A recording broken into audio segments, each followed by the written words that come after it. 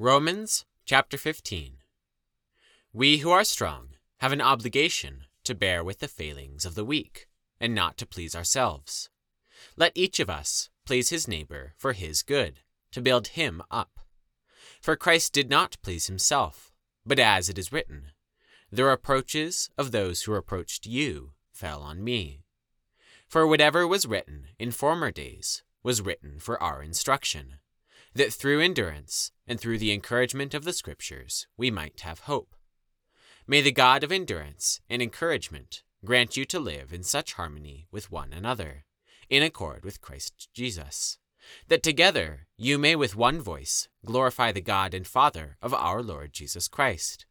Therefore, welcome one another, as Christ has welcomed you, for the glory of God.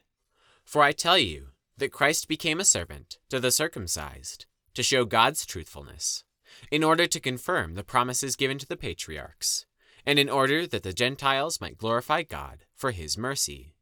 As it is written, "Therefore I will praise you among the Gentiles, and sing to your name." And again it is said, "Rejoice, O Gentiles, with his people." And again, "Praise the Lord, all you Gentiles, and let all the peoples extol him." And again Isaiah says, "The root of Jesse will come, even he who arises to rule the Gentiles. In him will the Gentiles hope."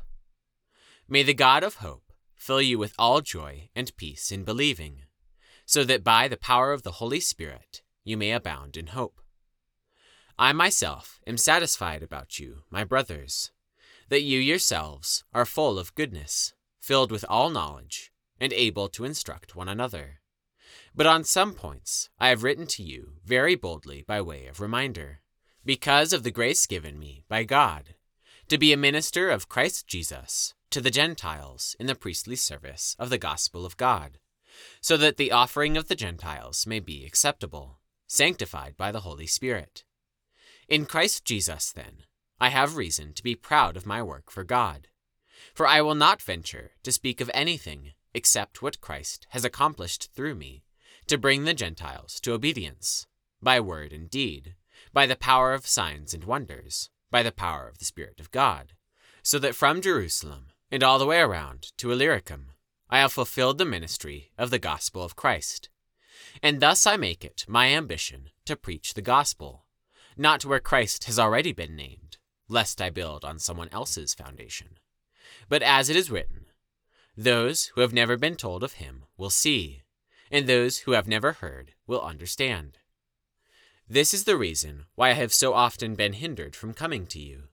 But now, since I no longer have any room for work in these regions, and since I have longed for many years to come to you, I hope to see you in passing as I go to Spain, and to be helped on my journey there by you, once I have enjoyed your company for a while.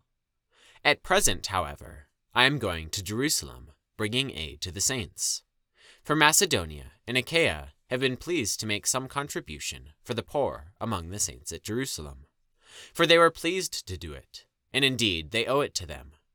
For if the Gentiles have come to share in their spiritual blessings, they ought also to be of service to them in material blessings. When, therefore, I have completed this, and have delivered to them what has been collected, I will leave for Spain by way of you. I know that when I come to you, I will come in the fullness of the blessing of Christ. I appeal to you, brothers, by our Lord Jesus Christ, and by the love of the Spirit, to strive together with me in your prayers to God on my behalf, that I may be delivered from the unbelievers in Judea, and that my service for Jerusalem may be acceptable to the saints, so that by God's will I may come to you with joy and be refreshed in your company. May the God of peace be with you all. Amen.